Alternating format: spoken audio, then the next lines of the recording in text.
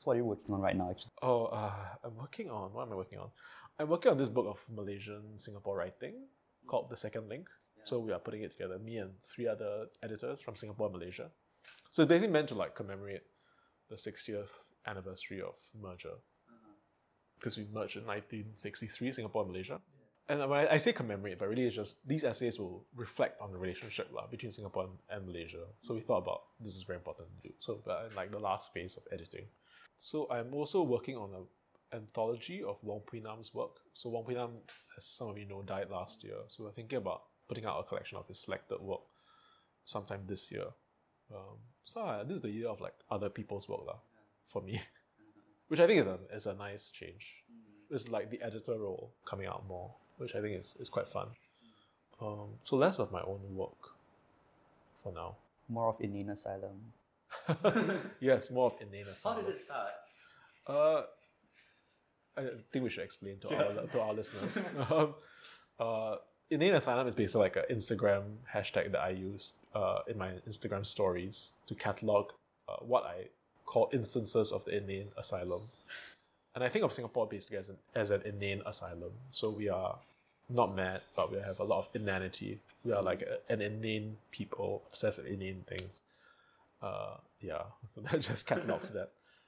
Yeah, I just thought it was funny, but it's grown to be quite a thing. Like people submit things to be catalogued on Inane Asylum. What are your favorite examples? Wow, that's a good one. There's Wait, I love the most recent one, the drying bakwa on the. Oh yeah. Drying pork belly on the laundry pole. Although I said that's too interesting to be on on Inane Asylum, but it's like what's a good one? I'm trying to think of a good example. Remember the first inane act that started this? The first one that you captured? I know which one it is. So there was the one that really inspired me was that there was this whole hoo-ha about this like clown, this guy dressed as a clown, loitering outside schools. Yeah. It was a tuition one. Which I guess for parents is mildly threatening, but it became a whole hoo-ha where there were like police reports and then there was like a PR fiasco. And I'm like, do you all have nothing better to do? It's only in Singapore where like I feel this thing would be like national news. And like I think Speaker Tan Chuan Jin put a Facebook post out to like reassure people that this is like we're looking into it. And I'm like, huh? I mean, come on. That was actually the first one that sparked it. I was like, wow, this is really inane. Like people surely have better things to care about. But what do you see it doing, right? Like, is it for amusement? It's mostly for amusement. It's mostly for amusement. But I think it's also like, it's in some ways tied to the idea of like the state of anything but human, right? This idea of like modernist contentment and perfection. That you have nothing better to do. So that's it. That you sort of go mad, I think. Which is the first part of the book. So I guess you can draw a link there. But it's just really for my own amusement. And community building, I guess. Because people have been submitting it to like it. So yes, please feel free to submit. Have you read the story written by Daryl Lim in Fish Eats Diner Ducks? Yeah. It's so funny. It's about a bus. A SBS bus, basically, that stops at Serangoon, at a bus stop in Serangoon, but no one departs it. And it just stays there for a few days. And Daryl's the first to emerge from I'm the first. In this story, I'm the first to emerge. So yeah, I'm very honored. The first time I've been written into fiction, I think. Yeah. I'm actually very interested, now that we mentioned these other names and the history of the 10-year series and that batch of poets. Tell us more about the community, about, I don't know. So it was the starting days of like Singapore Poetry Writing Month, which I think has made the careers of, or like kickstarted the careers of many poets in Singapore, in English at least. So I was like, me and a few others were at the start of this. So people like Daryl Lim, Amanda Chong, Hao Guang, Joshua, we were at the start. And then we basically the first thing we formed was like a writing collective. And we basically just found like-minded folks to like start writing poetry together. So that's how a lot of us started off. Then I think the 10-year series, which was published by Math Weaver Press, was like the first set of manuscripts that came out of this process called Manuscript Bootcamp, which Singlet Station started. It so happened that a lot of them were like people who were in that first writing group, which we call ISD, by the way. image symbol department. Yeah. Yeah, it just so happened that way. So we became quite a tight group, I think, like a few of us. And we sort of persisted. Now we don't actually do so much workshopping. It's more like a social thing. But we sort of like comment on each other's manuscripts and stuff like that. I think it's important to have that support structure in place if you want to write. But you all write in like pretty different styles with different consents, right? So how do you still give each other useful critique while respecting each other? Maybe it's the best way, actually. Yeah, because we are like not, in some ways, not writing in the same space. It's actually easier to give objective feedback. I'm also glad that we're not like a collective in the sense of like the futurists or something, you know what I mean? Yeah. Where they have manifestos. I think that's great because in some ways we are so different. And it's good that you have a group of people who can allow you to do something that's so different, but also give you meaningful feedback. I think that's what's nice about it. It's not competitive, it's not like workshopping in the kind of like this very like US NFA, but kind of way where it's like, you're like cutting people down to the bone. It's more like a more generous, informal form of feedback, which is great. And on that note, what advice would you have for, younger poets? Oh God, just read a lot. I think that's always been my advice to like everyone. So I mentor for like the creative arts program. I just have to read a lot first lah. Don't write so much. Like write minimally, read maximally. Like I think a lot of like young poets think that when they are first writing that they are like the shit. Like they're writing amazing things that no one has written before, but actually it's never true, right? Like people have written before you, they've written much better stuff. So like get exposed and then you can start. What do you think about the state of Singlit, or narrowly Singapore poetry in English? Oh, this is very like ponderous question. What do I think about the state? Can I just recycle one of my answers? Yeah, okay, I'll do that. I said before that I think it probably increasingly is less useful to think of Singapore poetry as Singapore poetry, just because it's been so diverse. And because I think a lot of the folks I read probably draw their inspiration from a lot of things elsewhere that they've read. So it can be communities of, let's say, queer poetry, or just other styles of or schools of poetry that they've come across. And that maybe is what the internet really does. It like kind of like allows people to form communities outside of their like national borders.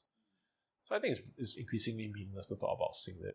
But maybe the thing I would say is that I wish that people were read outside the Anglophone centers a bit more, meaning US, UK lah, especially the US, which I feel like it's almost like people feel like it's the be all and end all of poetry, which I can see why. I mean, there's great stuff coming out of like the US, but I think attention to like two places, Southeast Asia, which actually has a surprising amount of, it may not be written originally in like English, but there's quite a lot of translation going on. I wish people read more of that. Myanmar, of course, is actually a great place for I would say inventive and quite amazing poetry.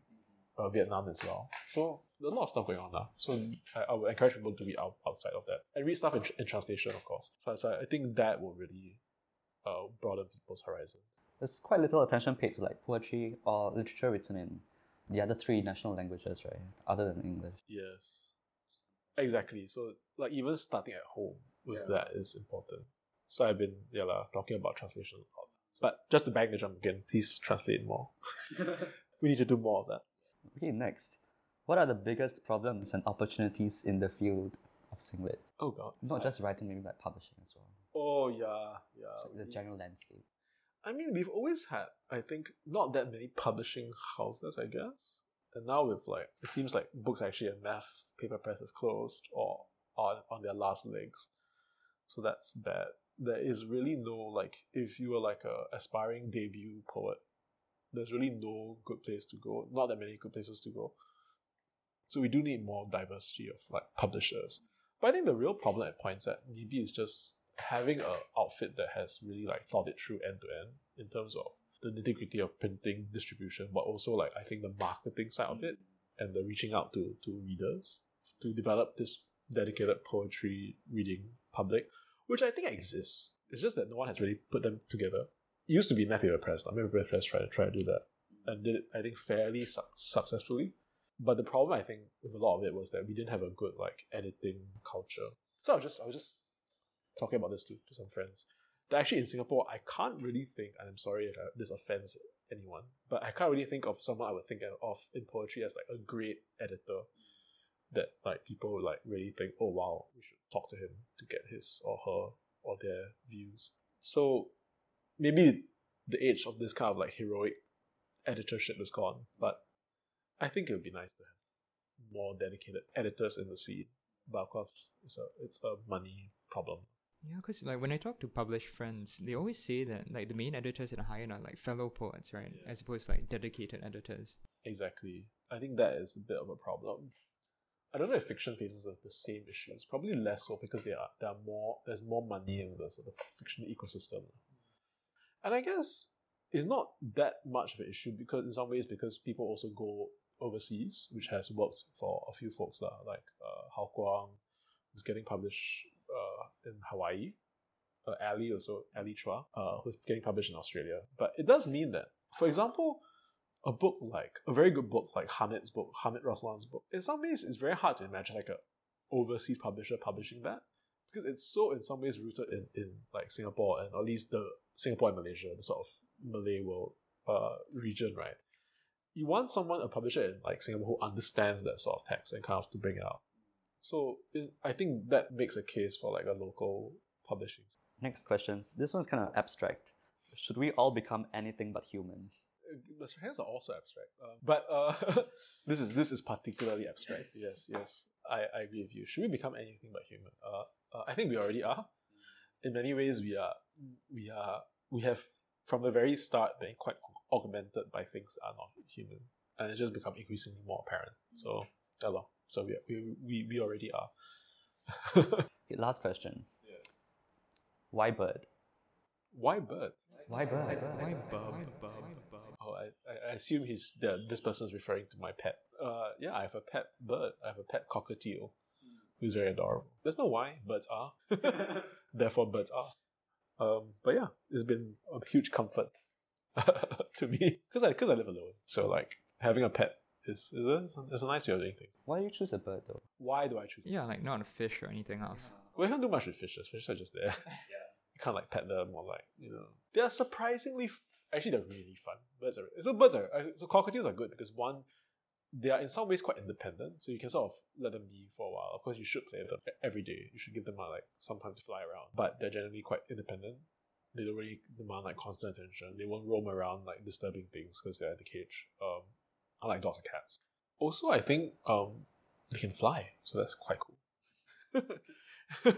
Like having a living thing that can fly in your house that's not a cockroach or something. So that's great. And yeah, I mean they can talk and they can sing, so that's also a plus. Therefore, bird. Yes. Okay, last thing. Is there anything you'd like to share with our audiences? No, just keep reading. Keep reading good things. Keep reviewing things. I think that helps. And review things with some thought and not just for Instagram. Yeah. Yes. You have any recommendations? I'll just tell you what I've read that I've liked. Yeah. I've been reading I've just finished this book by Emily Berry, who's like a UK poet, called Unexhausted Time. The Guardian described her way of writing poetry as incendiary, which I think is correct. It will blow your mind, I think. It's just a way of writing poetry that I've not seen before. Emily Berry.